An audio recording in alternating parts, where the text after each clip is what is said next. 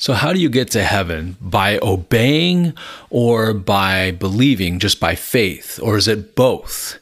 Well, what does the scripture say? We always want to go to what scripture says. The 66 books of the Bible, right? Written by 40 different authors over a span of over 1,500 years, almost 2,000 years.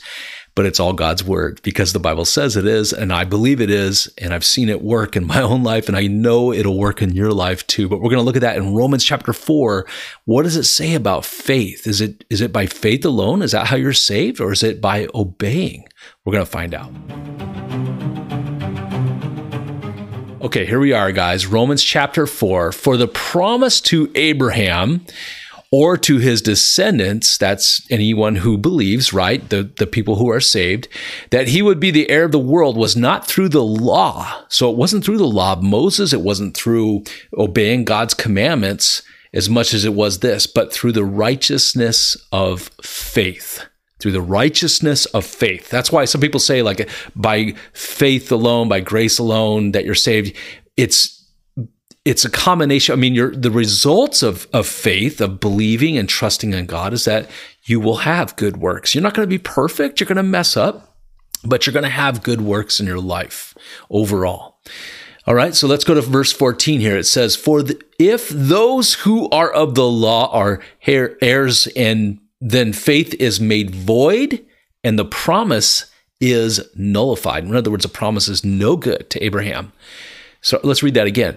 For if those who are of the law are the heirs, right? The inheritance, they get the inheritance of what God's talking about with Abraham, then faith is made void and the promise is nullified.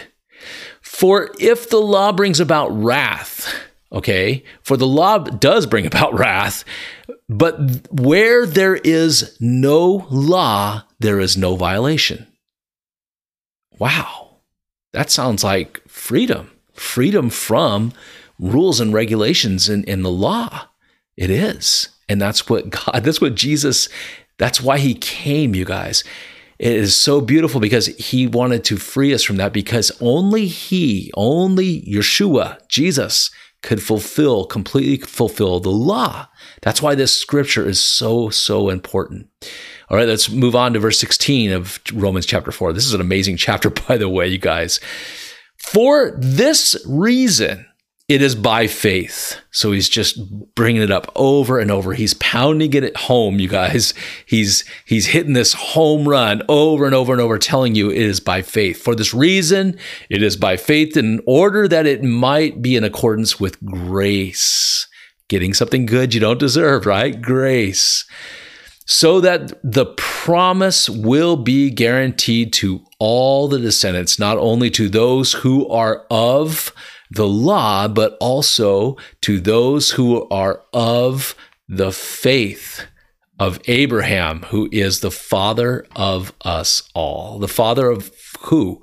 Those who are going to heaven, those who have faith in Jesus Christ, the Son of God. That's who, you guys. It's real simple. And Jesus even said that before Abraham was, I am. And he even said that Abraham saw my day. He knew Abraham before Abraham was, you guys. So he's definitely the Son of God. There's no doubt about that. So let's go to verse 17. As it is written, I have made you a father of many nations in the presence of him whom he believed, that is God, who gives life to the dead, calls into being things that do not exist. Remember Jesus in John chapter 1, it says, in the beginning was the Word, and the Word was with God, and the Word was God. He's speaking about Jesus, calling him the Word.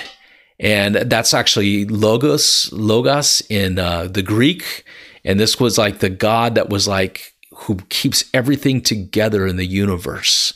And he was the Word, logos. Remember, you guys probably know that logos is word. So it's amazing how God had him do that, tied it all together right there. But here it says, who gives life to the dead. Jesus gave life to the dead when he walked on this earth. Lazarus, right? And the little girl who died. And he calls to being things that do not exist. He did that. And he's creating a place right now, you guys. He's creating a home for us who put our faith and our trust in him, in Jesus. He's creating a beautiful place for us forever. Isn't that exciting?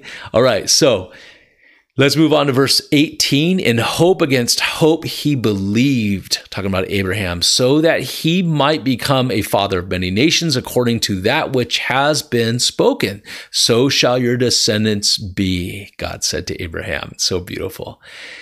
Without becoming weak in faith, he contemplated his own body now as good as dead, since he was about 100 years old. And God's promising that he's going to have a son. He's about 100 years old. And the deadness of Sarah's womb, she wasn't too far behind him, in her 90s probably.